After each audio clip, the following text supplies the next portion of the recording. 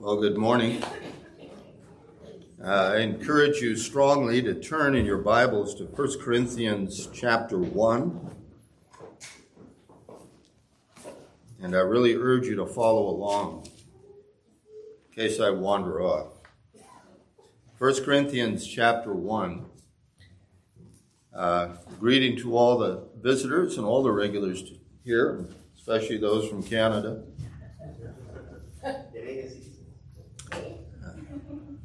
I saw a lot of you struggling with that last hymn. Of course, the tune is familiar. We're endeavoring to sing a psalm every Lord's Day if possible. The Bible exhorts us to speak to one another in psalms and hymns and spiritual songs. So we tried to get one of each in today. And yes, it's going to be 70-some degrees, so we're not thinking about Christmas or snow or the like, but it'll be here soon enough.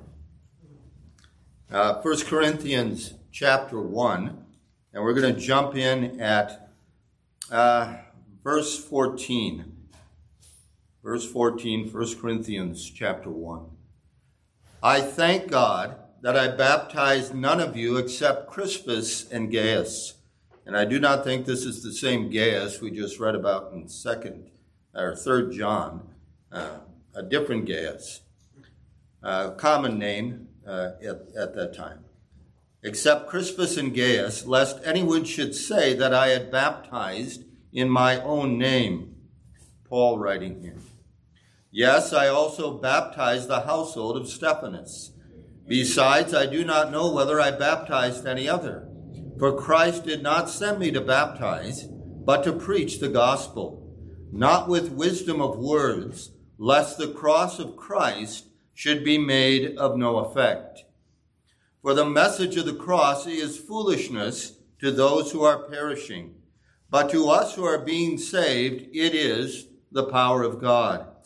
For it is written, I will destroy the wisdom of the wise and bring to nothing the understanding of the prudent. Where is the wise? Where is the scribe? Where is the disputer of this age? Has not God made foolish the wisdom of this world? For since in the wisdom of God, the world through wisdom did not know God, it pleased God through the foolishness of the message preached to save those who believe. For the Jews request a sign, and the Greeks seek after wisdom.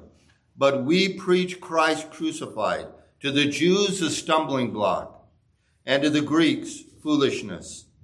But to those who are called, both Jews and Greeks, Christ the power of God and the wisdom of God. Let's once again ask for God's help in a word of prayer. Our Heavenly Father, we would hear your word, your voice speaking mightily, Lord God, as we sang in that psalm. Speak to us mightily through your word, we pray this morning. Give us hearts to receive it and to hear it and to understand it. Give us the light that comes from truth. And give us the aid of your Holy Spirit, needed to open our eyes, needed to open our ears, needed to open our hearts to receive these things, needed to open my mouth to preach faithfully what is before us. Help us to love and understand these things. Oh, Father, may you do your good work. Walk in the midst of this candlestick. Leave us not to ourselves, and leave us not unchanged by your word, we pray. This hour, in Jesus' name, amen. Amen. In the year of our Lord, 1768, a young 32-year-old lawyer mounted his horse and rode 50 miles to act pro bono, for good, free of charge, as a defense attorney for 3 Baptist ministers who had been indicted at Fredericksburg, Virginia, for preaching the gospel contrary to statute. He entered the court, being unknown to those present except for those at the bench and the bar, while the indictment was being read by the clerk. He sat within the bar until the reading was finished, and the king's attorney had concluded some remarks in defense of the prosecution. When he arose, he reached out his hand for the paper and without more ceremony proceeded with the following speech. May it please your worships, I think I heard read by the prosecutor as I entered this house the paper I now hold in my hand. If I have rightly understood, the king's attorney of the colony has framed an indictment for the purpose of arraigning and punishing by imprisonment 3 inoffensive persons before the bar of this court for a crime of great magnitude as disturbers of the public peace. May it please the court, what did I hear? Did I hear it distinctly, or was a mistake of my own made? Did I hear an expression as if a crime, that these men whom your worships are about to try for a misdemeanor are charged with what? And then he continued in a low, solemn voice, preaching the gospel of our Lord Jesus Christ, the Son of God. Pausing in the midst of profound silence and breathless astonishment, he slowly waved the paper 3 times around his head, lifting up his eyes to heaven with peculiar expression and energy, and exclaimed, "Great God!" The exclamation, the burst of feeling from the audience were all overpowering. Mr. Patrick Henry resumed, "May it please your worships, in a day like this, when truth is about to burst her fetters, when mankind are about to be aroused to claim their natural and unalienable rights, when the yoke of oppression that has reached the wilderness of America and the unnatural alliance of ecclesiastical and civil powers are about to be dissevered, at such a period when liberty of conscience, is about to awake from her slumberings and to inquire into this reason of such charges as I find exhibited here today in this indictment." And then he continued for a while and concluded, "But may it please your worships," continued the speaker, "permit me to ask once more, for what are these men about to be tried? The paper says, for preaching the gospel of the Savior to Adam's fallen race." Then in tones of thunder he exclaimed, "What law have they violated?" While the 3rd time in a low, dignified manner, he lifted up his eyes to heaven and waved the indictment around his head. The court and audience were now wrought up to an intense pitch of excitement. The face of the prosecuting attorney was pallid and ghastly, and he seemed unconscious that his whole frame was agitated with alarm, while the judge, in tremulous voice, put an end to the scene, now becoming expressive painfully by the authoritative declaration, "Sheriff, discharge those men." Well, that story is an illustration for us. There was a time in a land not far away when plainness of speech, the force of moral argument and truth, and an unfettered appeal to the truth would carry the day, would carry men's consciences to what is true. It would convince an audience, at the very least, a silent respect, if not a wholehearted embrace. Such should also be the response to the gospel. Such should also be the response to the preaching of the gospel, the message of the cross. But alas, as we shall see, it was a mixed response in Paul's day, and it will be so even in our day. Some will be stirred to embrace Jesus Christ. Others will put it out of their minds. Well, Paul continues on this theme, and the emphasis in this passage we'll look at today is the message of the cross. The message of the cross. And for our outline, 4 points. 1, the message of the cross, its potential hazard. The message of the cross, its plain force. The message of the cross, its confounding nature. And fourthly, the message of the cross, its display of God's wisdom. Turn back with me in 1 Corinthians 1 and look at verse 17. Paul says, "For Christ did not send me to baptize, but to preach the gospel, not with wisdom of words, lest the cross of Christ should be made of no effect." What did Paul come to do? Remember a while back, we looked at Acts 18. Paul's coming from Athens to Corinth. And there he was very discouraged. But he went and he preached the gospel. And when his fellow laborers came alongside him, he was encouraged to carry on. But it took Christ coming to him and saying to him, continue to preach, for I have much people in this city. Corinth wasn't exactly the most welcoming place. It was a heathen city. Even the Jews rejected the Messiah he came to preach to them. But he continued to preach, and by the blessing of God, a church was established. That church, as we've begun to see, had all kinds of problems, divisions, troubles of understanding the gospel, perversions of what it meant. All these things Paul begins to address in this first epistle. But here at the beginning, he reminds them what he went to do. He wants to settle this divisiveness among them and settle their hearts on one thing, the gospel of Jesus Christ, the message of the cross. That alone should be where they put their faith. Now, as we look specifically at these verses, I want you to notice one thing. There's a lesson for us about hermeneutics, how we interpret and understand Scripture. When it comes to interpreting Scripture, hermeneutics, context is king. Context is king, and grammar is queen. Context is king, and grammar is queen. Often, we can come to some grammatical understanding that may give us a misinterpretation of the passage if we don't recognize the full context of that passage. Here in verse 17, if we press those words, Christ did not send me to baptize, we would have to conclude that Paul disobeyed Christ. For he did baptize some, did he not? But if we bring into the room that supreme ruler, the king, the context, the point is clear. Christ did not send Paul primarily to baptize, to gather to himself disciples. That's not why Christ sent him. He sent him to preach the gospel. And in their proper place, baptism followed, and later the institution of the Lord's Supper, when we get all the way to chapter 11.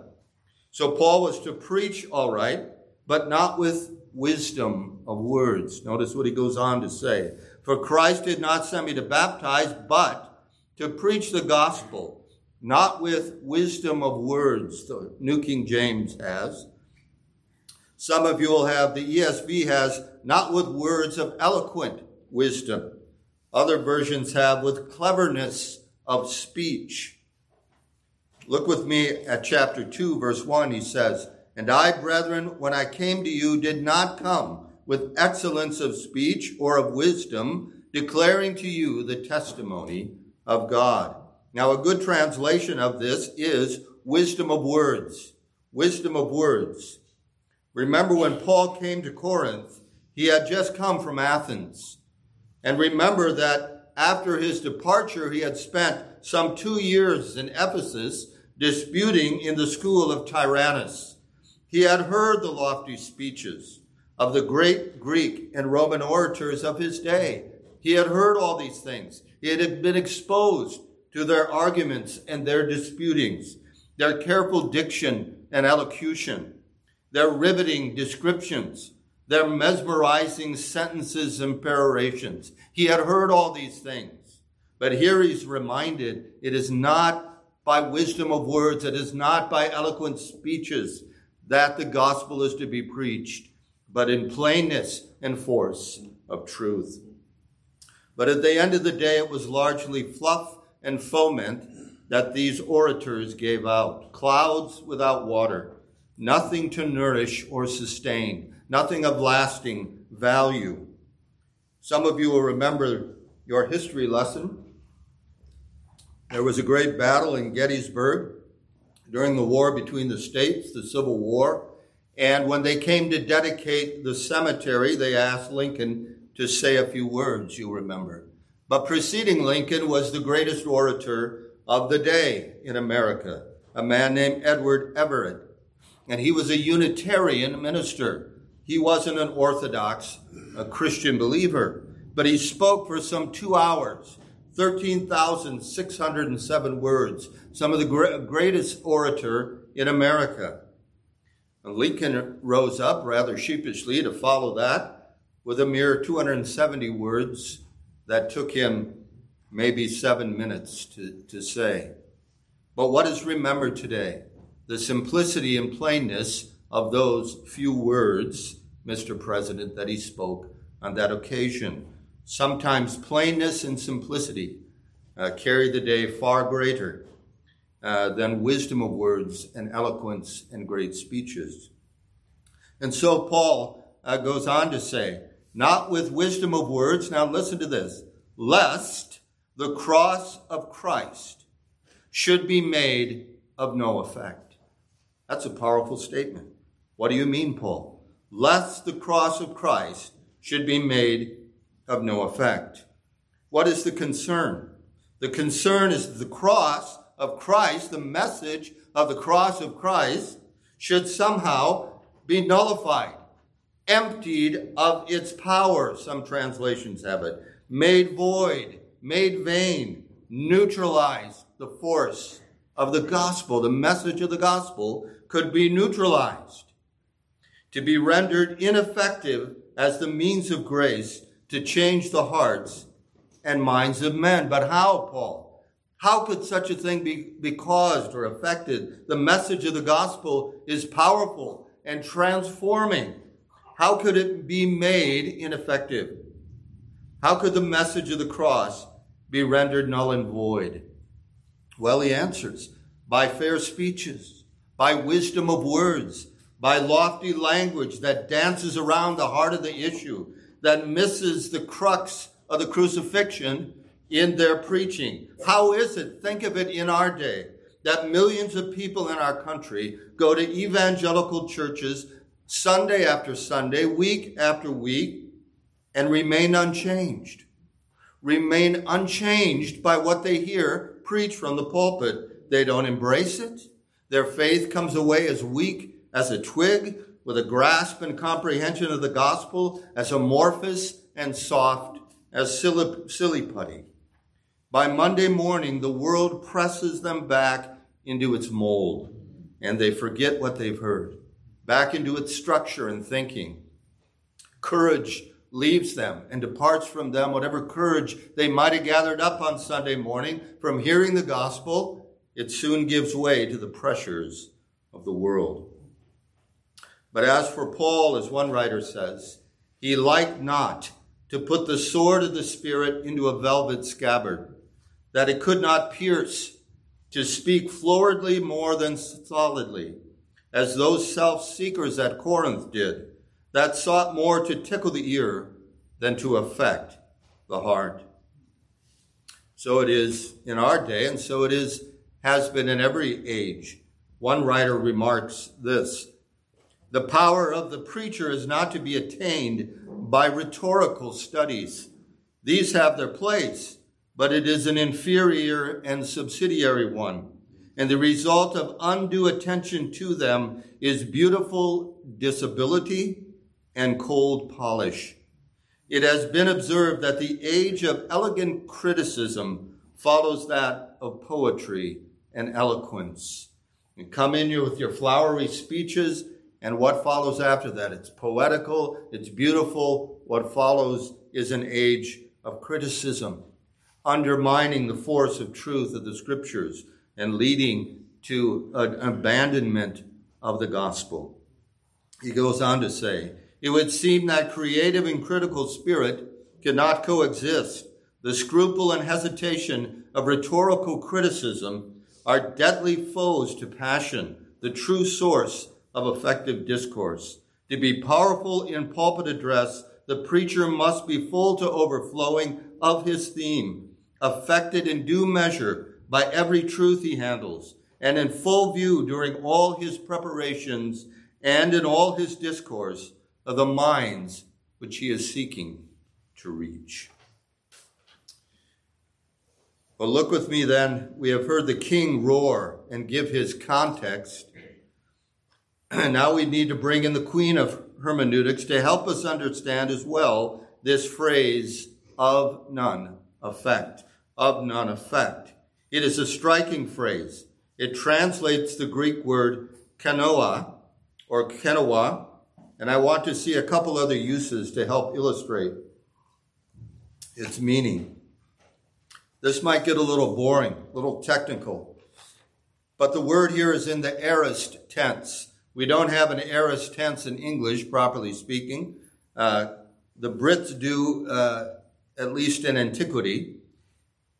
We translate into our English aorist tense most often as something past, a past tense, something that already occurred. In Greek, it is in some sense past, present, or future, depending on the context. With this caveat, it represents a certain point in time. It can be the starting point, what is called the inceptive aorist. For example, we have been at war or warring with Japan since December 7th, 1941. If I make that sentence, that statement, warring is in the aorist tense. Okay, it started at a certain definite point in time, but it hasn't concluded, and it didn't have a beginning in the sense of something in the past. Well, now, of course, we look at it in the past. Or it might look forward to something else, an ending point. The cumulative aorist. It all drives forward and piles up to a certain ending point. We ended our warring with Japan on September 2nd, 1945. Okay, so there's the aorist tense being put at a different point, kind of the ending point. Or it can be just a certain punctuated point in time, what is called the punctiliar aorist. A decisive blow was struck in our warring with Japan when we bombed Nagasaki. Okay, there was a definite, specific point in time, but the effects of that are ongoing. That's the idea of the aorist tense. All right. So what does it mean for our understanding of this particular verse? Well, perhaps it means this. The preaching of the gospel has been ineffective since the florid, ostentatious preachers in Corinth of Paul's day made it so. Okay? We read later of the super apostles who came in and disrupted the church in Corinth. And they came with their flowery, ostentatious eloquence and fine speeches. So from that point on, are you saying the gospel is null and void and it has become ineffective? Well, we see from the king context that clearly wasn't so. That can't be right. The gospel has continued in its effectiveness even down to our present day, wherever it is preached in plainness and in power. Well, is there then some future cumulative pileup of Joel Osteen type fluff and puff preaching that will utterly obscure and neutralize the future effectiveness of the gospel? Is there a time coming when the gospel will so be neutralized that sinners will no longer be saved under its power and its preaching? Well, our answer to this is the same. It could never be, given that the whole New Testament testimony says that this gospel will be preached and Christ will be with those who preach it unto the end of the age. Its effectiveness will continue.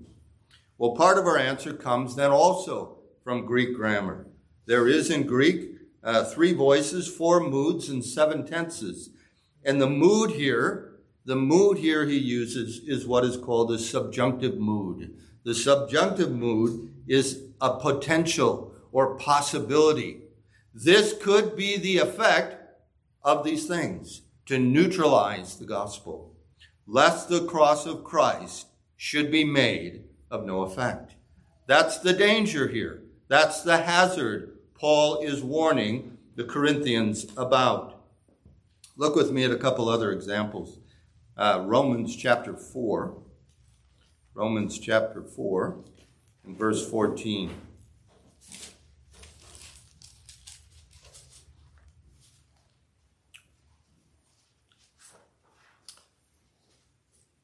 Paul is writing here, for if those who are of the law are heirs, heirs to eternal life, heirs to salvation, faith is made void, and the promise made of no effect.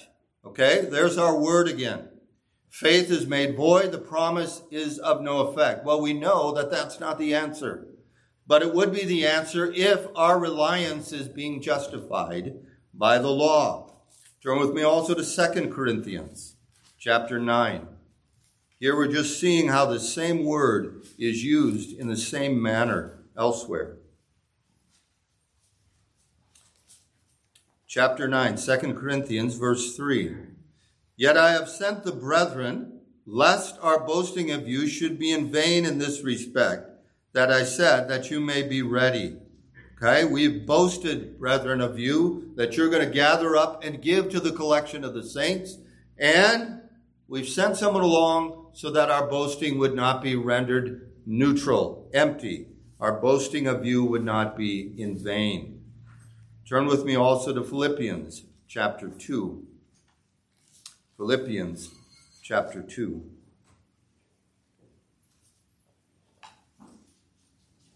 And jumping in at verse 5, this is perhaps the most famous use of this phrase, of no effect. Here it is translated, emptied himself, in some translation. Jumping in at verse 5, Philippians chapter 2. Let this mind be in you, which was also in Christ Jesus, who, being in the form of God, did not consider it robbery to be equal with God. It would be unjust on the part of Christ to say that he is not equal with God, because he is very God of very God. But he made himself of no reputation. There's our word, no reputation. He emptied himself. Here's where we get the so-called kenosis theory. He emptied himself, taking the form of a bondservant and coming in the likeness of men. Did Christ cease to be God? No, he didn't cease to be God, but he humbled himself in this way. He emptied himself in this way. So that what? So that they could see the truth and the power of the gospel is of God, and that he was very man, a very man that he bore in his body. Okay? So did he render himself ineffective as the Son of God? No, he is still very God of very God, even when he emptied himself and came among us. Someone has used this illustration. Years ago, I read a little book called The Gospel According to Superman. And it was an older book, and Superman wasn't cast in the dark frame that he has been in more recent times. He was still the man defending truth, justice in the American way. And he describes Clark Kent as being involved in this football game. He's in this football game, and they're losing, and he has all the strength and ability to run over all the field, to win the game, obviously. He has all that power, but he restrains every aspect of it so that he doesn't reveal his full identity. And there's a measure in which that's true of Christ. He emptied himself and came among us. He humbled himself to fulfill the vocation of being our substitute, our representative. Even though at times it must have been a sore temptation when the devil said, "Turn these stones into bread. I know you're hungry. You've been out here 40 days. All those temptations Christ endured for our sake. Well, let us go on back to 1 Corinthians chapter 1. Having seen something of the potential hazard to the message of the cross, we see, secondly, its plain force. Its plain force, the message of the cross in verse 18.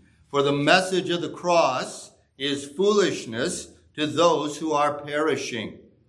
But to us who are being saved, it is the power of God. It is the power of God. Those of us who are being saved, notice he uses that in a perpetual thing. We are saved and we're being saved by the power of God, the power of God which comes to us through the gospel and the message of the gospel. Now, the New Testament uses this word power in two senses. There's two words translated power in the New Testament. The first one is exousia, has the idea of authority. Authority. The powers that be, Romans 13, are ordained of God. They have authority. But the word he uses here is dunamis. Dunamis, and that has the idea of intrinsic power, a power dynamic and powerful that works and operates within the life and the soul of those believers. That is the power that he is speaking of here. It is what is. The message of the cross is the power of God. As Paul also wrote to the Romans chapter 1, I am not ashamed of the gospel of Christ, for it is the power of God unto salvation. For therein is the righteousness of God revealed from faith to faith. It is the power of God. So this power operates within us, but notice what it says also, is foolishness. The message of the cross is foolishness to those who are perishing. It's incomprehensible. How would you go about to save a nation without displaying power? The power they're thinking of is the power that's going to trample down the Romans and save the Jewish people. The power they're thinking of is going to be extravagant and wealthy. And when they hear about this man who lived this quiet life as a carpenter, went about preaching, was harassed, unbelieved, even those who followed him, when the crowds grew, they eventually turned away from him until he was utterly forsaken, turned over by those who had once, no doubt, embraced something of what he was teaching and cried out that he be crucified, and that he was crucified, and it was from that crucifixion that their salvation would come. You can see how to the worldly mind this would seem utterly foolish, and they would reject it out of hand. And to the Greek mind, it would seem utterly foolish. They sought after wisdom, and the Jews were seeking for a sign, but the sign they were looking for was the sign of their own notion. Jesus did plenty of signs which should have convinced them that he was the true Messiah, come to redeem and rescue them. But such was not the case. They rejected him out of hand. They didn't see the sign they wanted to see. They didn't see his powerful hand defeating the Romans and reestablishing the Davidic kingdom and setting it up. And so they rejected him. But to us who believe, we know the power, a power that changes the heart, changes the mind, that gives us grace to mortify sins that were pestering us and besetting us. There is the power of the gospel in our life, and it is an ongoing work. We are being saved by it. Now, in order to illustrate this, he goes on to say, verse 19, we see something of the confounding nature of the gospel, the confounding nature. He says, for it is written, I will destroy the wisdom of the wise and bring to nothing the understanding of the prudent. Where is the wise?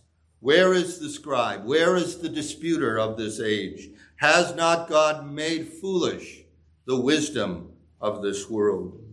Turn with me to Isaiah chapter 29. This quotation Paul has here comes from Isaiah chapter 29. So God was pleased to confound the wisdom of the world, but how did he do so? Well, he did so through what the world regards as foolishness. But we happily embrace the foolishness of the gospel, for we know it is the power of God unto salvation. Isaiah chapter 29. We'll jump in at verse 9. And our quotation comes from verse 14. Pause and wonder, blind yourselves and be blind. They are drunk, but not with wine. They stagger, but not with intoxicating drink. For the Lord has poured out on you the spirit of deep sleep and has closed your eyes, namely the prophets. He has covered your heads, namely the seers. Okay? God in his judgment had blinded them to the truth. And he had done so even through the so-called prophets who had spoke to them. He had caused a deep sleep to fall on Israel so that they didn't recognize the truth. That's a fearful thing, but it's a just thing on the part of God. They refused his prophets. They refused his word. They violated his law and commandments, and the judgment that came upon them was this blindness. Verse 11. The whole vision has become to you like the words of a book that is sealed. A book that is sealed, they can't open up. They can't get at the truth. They're blind to it. They're deaf to it. It's right there in front of them, but they can't even get the pages open. So hard has God's judgment fell upon them. It's like a book that is sealed, which men deliver to one who is illiterate, saying, read this, please.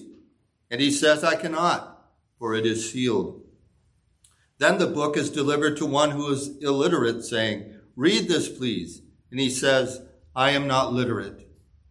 Therefore the Lord says, inasmuch as this people draw near with their mouths and honor me with their lips, but have removed their hearts far from me, and their fear toward me is taught by the commandment of men. Therefore, behold, I will again do a marvelous work among this people, a marvelous work and a wonder. For the wisdom of their wise men shall perish, and the understanding of their prudent men shall be hidden. Here's the work that he's going to do. It's a strange work. It's a work of God's judgment. He is going to make them wander about blind and deaf and stupid. Their wisdom is going to fail them. It's going to perish from them. And the people are going to listen to what? What they speak of after their own rendering, the commandments of men. They're going to make up their own religion and put it in the place of the revealed religion of the Word of God. And the people are going to follow after that. Has that not happened time and again in the history of the world? And has that not happened even in the history of the church? God, in his judgment, removes the candlestick, gives them over to their own desire, and blindness come, deafness come. They still might be going through the motions, right? You draw near to me with your lips, but your hearts are far from me. And so they're blind to the truth of the gospel and the message of the gospel. And they're pleased to listen to eloquent speakers speak to them ever so eloquently, but the plain simplicity of the gospel they put far out of their minds. He goes on to say here in Isaiah 29, verse 15, woe to those who seek deep to hide their counsel far from the Lord, and their works are in the dark. They say, who sees us, and who knows us? Surely you have turned things around. Shall the potter be esteemed as the clay? See what they've done? We've so changed our view of the truth that we say God doesn't hear and God doesn't see and God's the clay and we can mold and shape God in our own image. We're the potters and God's the clay. What of a turning of its head have they done? Surely you have turned things around. Shall the potter be esteemed as the clay? For the thing made say of him who made it, he did not make me. Or shall the thing formed say of him who formed it, he has no understanding. Is it not yet a very little while till Lebanon shall be turned into a fruitful field, and the fruitful field shall be esteemed as a forest?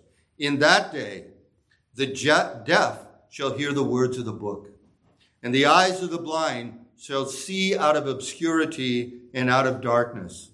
The humble also shall increase their joy in the Lord, and the poor among men shall rejoice in the Holy One of Israel. Now, with all that judgment, there is also this promise.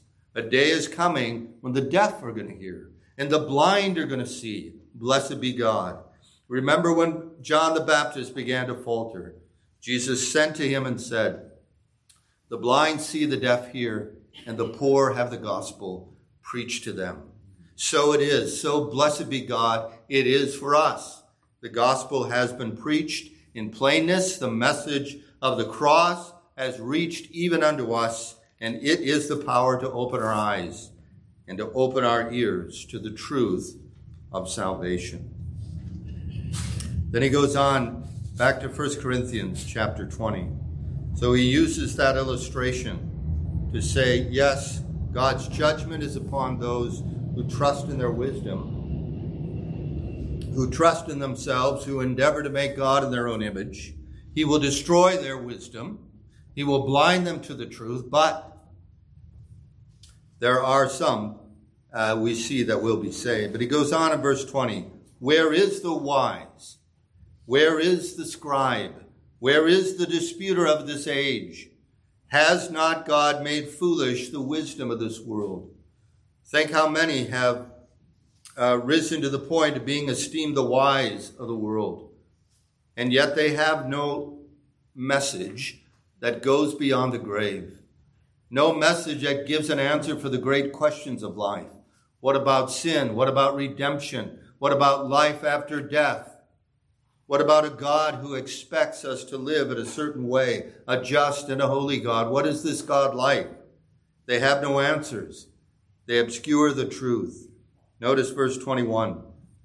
For since in the wisdom of God, the world through wisdom did not know God. It was always God's design to let them go, as it were, in his judgment, to seek after their own wisdom, and they're going to wander out about blindly. It pleased God, however, it goes on, through the foolishness of the message preached, to save those who believe. How is God going to bring about salvation? Through his Son, Jesus Christ. The cross being the center of the whole message that we proclaim and preach. The Jews request a sign, and the Greeks seek after wisdom, but we preach Christ crucified. To the Jews, a stumbling block, and to the Greeks, foolishness. To the God-inhabited soul who has tasted and seen that the Lord is good, to whom that closed book has been opened, whose eyes have been opened, whose ears have been unstopped, all the prating, pomposity, and proud proclamations of this world are empty and hollow.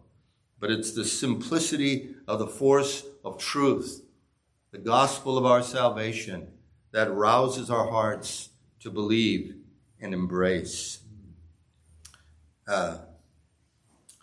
Paul, in another place over in Galatians, speaks of, I lost my place now, am I thinking? He speaks of the scandal or of the cross. If we trust in what? In law keeping, there he says, in circumcision, which represents the fact that we're trusting in our own good works. If we're circumcised, we're bound to keep the whole law. He says, to those who trust in that, the cross is what? A stumbling block. This cross is offense. Paul says, then the offense of the cross has ceased. The cross is offensive? How is it offensive? Because the very Son of God has to suffer these things. How can this be, Paul? How can this be consistent?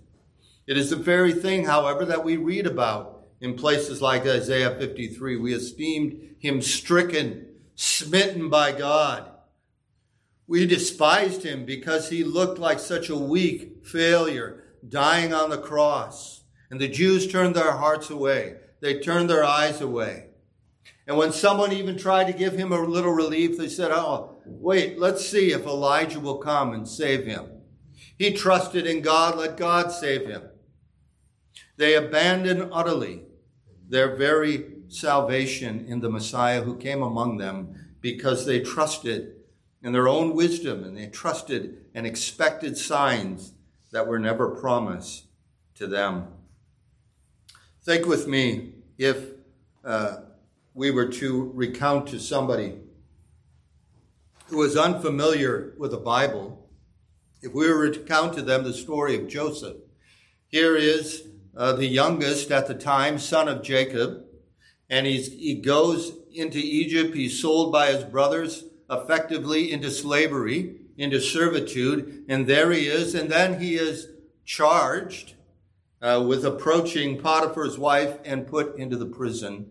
And there God, of course, gave him the dreams, the visions, that he interprets for Pharaoh, and he's lifted out of that dungeon, and then he's exalted even to the right hand of Pharaoh in the kingdom.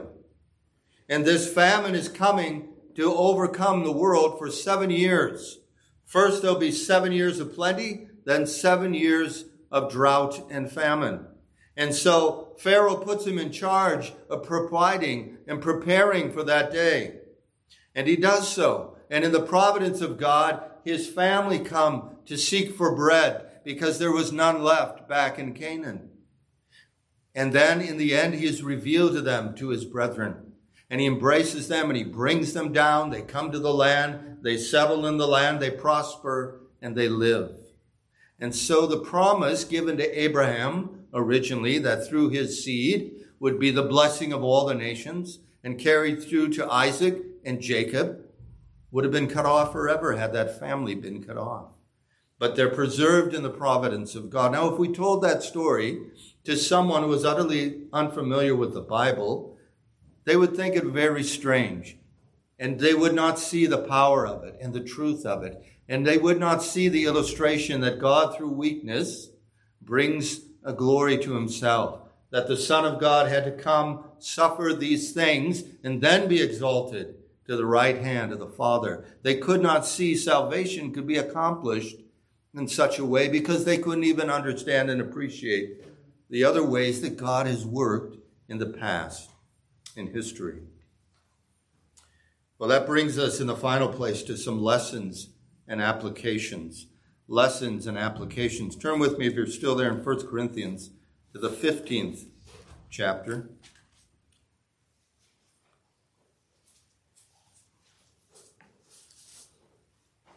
Paul here seems to sense the need to give them a reminder of what the gospel is in verse 15. And then he has to go on to correct their misunderstandings of the resurrection. But here he begins, verse 1. Moreover, brethren, I declare to you the gospel, which I preached to you, which also you received, and in which you stand, by which also you are saved, if you hold fast the word which I preached to you, unless you believed in vain, unless you believed for naught, for nothing. For I delivered to you first of all that which I also received, that Christ died for our sins, according to the Scriptures, and that he was buried, and that he rose again the third day, according to the Scriptures, and that he was seen by Cephas, then by the 12. After that he was seen by over 500 brethren at once, of whom the greater part remain to this present, but some have fallen asleep. And he was seen by James, then by all the apostles. Then last of all, he was seen by me also, as one born out of due time. So here's the nuts and bolts of the gospel. Christ died for our sins according to the Scripture. It was necessary that he would have to suffer as the representative of his people for their sins to be paid for. How could our sins ever be atoned for? How could they ever be provided for? Lambs and goats and all the flock could never take away sin. We're told time and again. They're a picture to us, yes. But behold the Lamb of God, Jesus Christ, who takes away the sin of the world. How does he do it? By his own sufferings, by his own death in our place, in our stead. This is the gospel. This is what Paul says. This needs to be front and center. The message of the cross needs to be front and center time and again. Let me ask you, has Christ died for your sins? Have you embraced him by faith? Do you know the blessedness, the sweetness of having your sins forgiven? The sweet comfort of his Holy Spirit assuring you that you're one of his. Because the majority of the world are deaf and blind to the truth. The majority of the world are going to turn away. They're going to listen to the disputers and scribes of this age. And are not going to embrace the simplicity of the gospel. And are not going to be identified with the people of God, who are just a weak, floundering bunch of folk, who come in unto the house of God Lord's Day after Lord's Day to worship this one who saved their souls. And what is the world looks at them with incredulity? What are they doing? Why do they do this week after week? They could be out boating, fishing, and a million other things. But for us who are saved, this is the power of God. And we're brought back to that time and again. Give all diligence to make sure of your election and calling. Taste afresh the grace of God in Christ Jesus. Embrace him and know that it is in your place that it was needful for him to suffer. So great, so offensive to the justice of God was our sins. Ye who think, the hymn writer says, of sin but lightly, nor suppose the evil great, here may judge it rightly when we think about the fact that the Son of the living God had to die in our place to appease his wrath and pay for that. Second lesson or application is this. Let us remember in our witnessing and speaking to others. We might speak to people about a number of issues. Their unhappiness, their wonder and uncertainty about the afterlife, their curiosity about the Bible, narratives, and persons. Hey, I heard about, did Moses really do X, Y, and Z? Did he do this? There might be questions and curiosities about those things. Of some certain passages in the Bible, perhaps, people talk to you and ask you about. And while we should be ready with an answer for those things, we need to bring back the conversation to the centrality of the cross of Christ. Because it is by that alone that they're going to come to faith. It is by that alone they're going to be reconciled to God the Father. There alone is that good news. He was crucified, dead, and buried, and he arose again and is now seated at the right hand of the Father. The crucifixion, the cross, is central to that, along with the resurrection. With all its necessity for a substitute for our transgressions to suffer in our place. Let us remember that in all our testimony and witness with others. May God give us many such opportunities to his glory. Let's pray. Father, we thank you. We thank you again and again for your Son, Jesus Christ, this unspeakable gift. Oh, Father, forgive us for our unbelief, for our losing sight of what is central. Oh, help us, Lord God, to embrace him by faith today, those who know him not, especially, that you would do a work of grace in their hearts, that you would confirm that grace, that you would sow the seed of the word of God in the hearts of the young ones, that it might take root downward and bear fruit in their lives in days to come. Oh, may it be soon to your glory. Father, we do pray that you would feed us and fill us and arm us, Lord God, to be ready to give an answer for those who ask a reason for the hope that is in us. To your glory and praise and honor. Complete your good work, Lord Jesus. All praise and glory and honor unto you. In Jesus' name, amen.